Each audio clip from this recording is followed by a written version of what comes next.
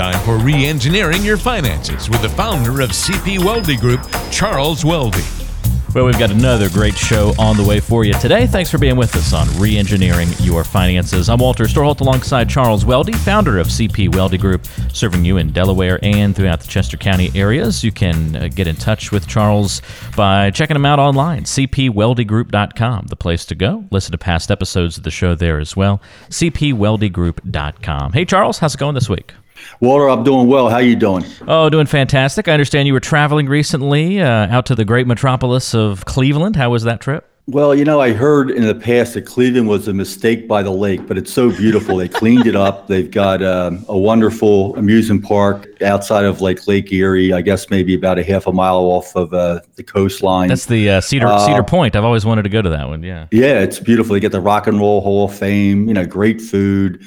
We stayed at a hotel across the street from where the Cleveland Browns play football. So it was great. It was just a great 2 or 3 day, getaway. I've learned a lot, and I'm back here in the saddle hoping to share some of what I've learned. I've never heard the mistake by the lake terminology. That's pretty funny. I like that a lot. So, mistake by the lake.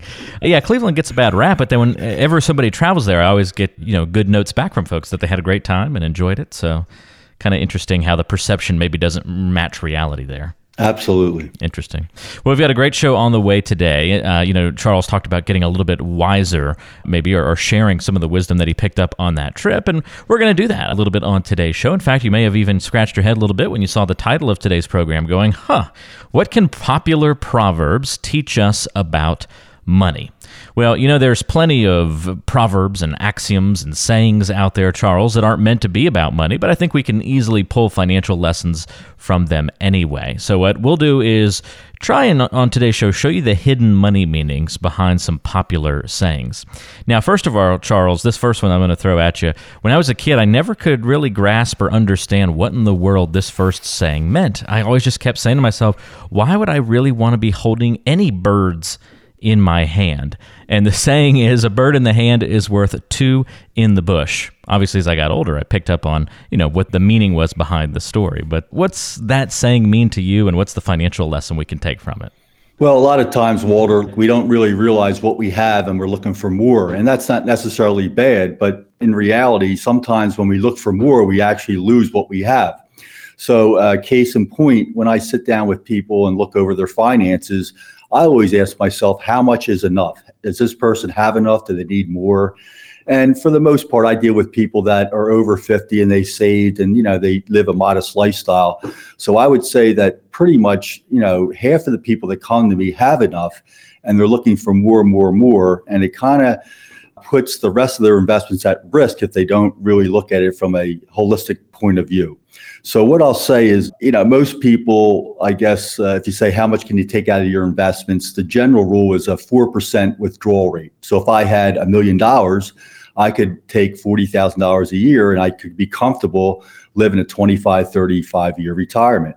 Most people don't realize that, perhaps they have enough, or perhaps they could reallocate their current investments so that they could create income instead of continue to increase their asset totals. Yeah, I think this one I also always thought, Charles, is sort of the, my dad used to read a lot of Aesop's fables to me before, going to bed. And I remember hearing the one about the dog and his bone who crosses I think he's crossing the bridge, and he looks down and he sees the water and he sees a dog with another bone. And he's like, oh, I want that bone too. So he reaches down to grab that one, but in the process drops his own bone. And then obviously it's just his reflection. So he ends up with no bones in the end. And that's the one I think that I really learned as a kid and kind of still hold true to this day. And I think you can kind of take the same financial lesson out of that too. Absolutely. Yeah. So a bird in the hand worth two in the bush. There's your financial lesson from that popular proverb. Here's another one. A rising tide lifts all boats. What do we think about that one, Charles? Yeah. So, when things are going well, anybody can do well. I mean, you're just in the game. But when things go bad, there's another saying that says, when the tide goes out, you see who's not wearing their bathing suit. So the point I want to make is that there's investor returns and there's investment returns. And if you just basically put your money in the market, had a date-specific, dollar-specific plan, you could basically get what the market gives you as long as you're willing to manage your emotions. So there's a saying that buy and hold is the worst investment philosophy invented by man, except for all the others. So for the most part, I guess my point here is that you're going to get what the market's going to give you, no more, no less, as long as you can manage your emotions. And, it's not your intellect, it's really your emotions when it comes to investing. Well, I think you're exactly right. Just having that realization that, hey, the last couple of years may look fantastic in your portfolio. That rising tide is lifting all boats. Just remember that it can go the opposite direction as well. And are you prepared for that type of activity? It's a good question to ask yourself. Another one here, Charles, don't put all your eggs in one basket. Now, I would have thought that was definitely a financial saying or proverb. That one seems to have pretty easy application. Yeah, don't put all your eggs in one basket. You don't buy gold to make a killing or get killed. You actually buy a lot of different assets, whether it's value or growth stocks, big companies, small companies, foreign companies, domestic companies, stocks, bonds. If you have a little bit of everything, according to what risks you're willing to take and according to what dollars you need to take out of your portfolio at a certain period of time, you're going to do much better in the long run. And the analogy I would use, Walter, is in baseball, yeah, we love the home run hitter. We don't necessarily like the strikeout hitter, but generally speaking, the home run hitter is the one that strikes out the most. When we're talking about diversification, we're really talking about singles and doubles, maybe an occasional triple. Very seldom will we strike out, very seldom will we hit a home run. And singles and doubles, for anybody that knows baseball, that wins baseball games. Yeah, sometimes it doesn't take the huge hit. It's the sort of steady improvement that you look for in baseball and also with the financial landscape too. I think also with that, don't put all your eggs in one basket. One thing that comes to mind for me, Charles, and I don't know if you see folks doing this, is if they have like company stock options with the company that they work for and then putting way too much of their portfolio in that company. So not only is their job and their livelihood and their salary dependent on that company succeeding, but now also their retirement. That's a lot of weight to kind of put on on that one company succeeding. Absolutely. And a lot of people think that because they work for the company, they have to invest a large portion of their dollars in that particular company.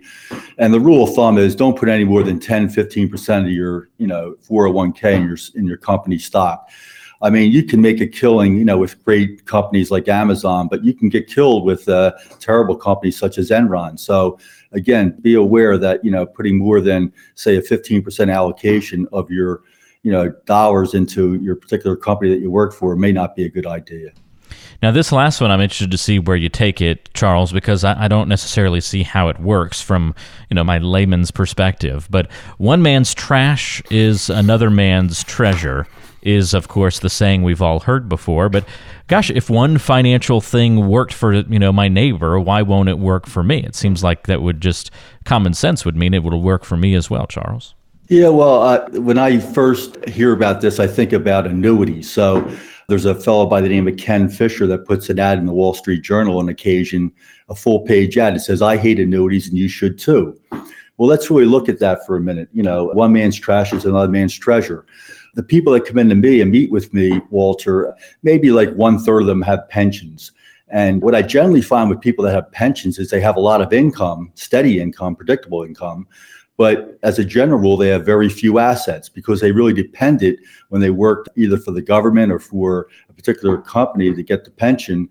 That's basically what they did, is they just had a lifetime defined benefit pension awaiting them. So they really had little incentive to save.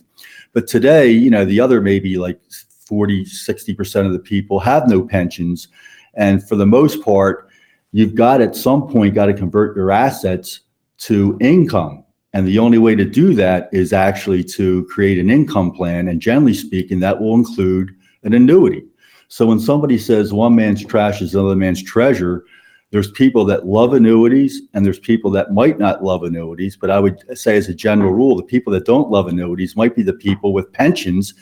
And in essence, don't they already have an annuity? Yeah, it's pretty much one built for them, right? Exactly. So, that's what I get from one man's trash is another man's treasure. Annuities stand out because they're an investment that many people have a strong feeling one way or the other. And as an advisor, I just want people to look at them objectively. And if you need income, where are you going to get income from something that is going to pay you not only your principal and your interest, but maybe mortality credits, because they're taking this money and they're putting it in one pile And they know that, hey, some people are going to die early. Some people are going to live, forever and a day. And as a matter of constructing these annuities, they know that income will be there for the rest of your life. And it's something worth looking at if you don't have a pension. That's it for my list of popular proverbs that teach us things about money, Charles. Are there any other sayings from which you've personally garnered a great financial lesson? Yeah, I go to New York once a year and I meet this fellow by the name of Nick Murray. And one of the things he taught me over like 10 years ago was this saying, and it goes like this: short-term, unknowable, long-term, inevitable. And what that means is, like, in the short term, we don't know, if it's going to rain, if it's going to be sunny, if interest rates are going to go up, if there's going to be a temporary bad headline in the papers. So what happens in the short term affects the stock market, on a daily basis, but that has no bearing on our long-term investment goals. So when people say, what did the stock market do today? What did it do last month? My mantra to myself is short-term, unknowable, long-term, inevitable. So it really doesn't matter what it did today, yesterday, next week. What really matters is 3, 5, 7 years from now, long-term, we know that if history's any guide, it's going to grow. But in order to get that growth, you have to experience short-term uncertainty. So again, short-term, unknowable, long-term, inevitable. I like that one a lot, Charles. That makes a lot of sense. So if you have, trouble with different aspects of your financial plan or your financial life, maybe it's, putting all of your eggs in one basket, if you've been guilty of doing something like that, or you're kind of like that bird in the hand, two in the bush proverb, where you're always sort of looking to double what you have instead of, being content with what you've got, or you're not quite sure if it's worth the risk or how to manage that risk question. All of those different kinds of things come into play when you put together a financial plan and as you analyze your future retirement plan and your retirement life. If you need help walking through that process, you need a guide to help you along the way, Charles is certainly there for you as the founder of CP Welde Group. He's got years of experience helping people make sure that they've got tax-efficient retirement plans and retirement plans that are built to last, certainly as well. 610-388-7705 is your number to call. That's 610-388-7705. You can also go online and find Charles there at cpweldegroup.com. That's cpweldegroup.com. Great information on the web. Listen to past episodes of this podcast and other great resources for you as well. Charles, thanks so much for the help this week, and looking forward to chatting with you again on the next podcast. Thank you, Walter. Really appreciate your time. A lot of fun. Learning a lot, as always, with Charles Welde. I'm Walter Storholt. Thanks so much for joining us. We'll talk to you soon on Re-Engineering Your Finances.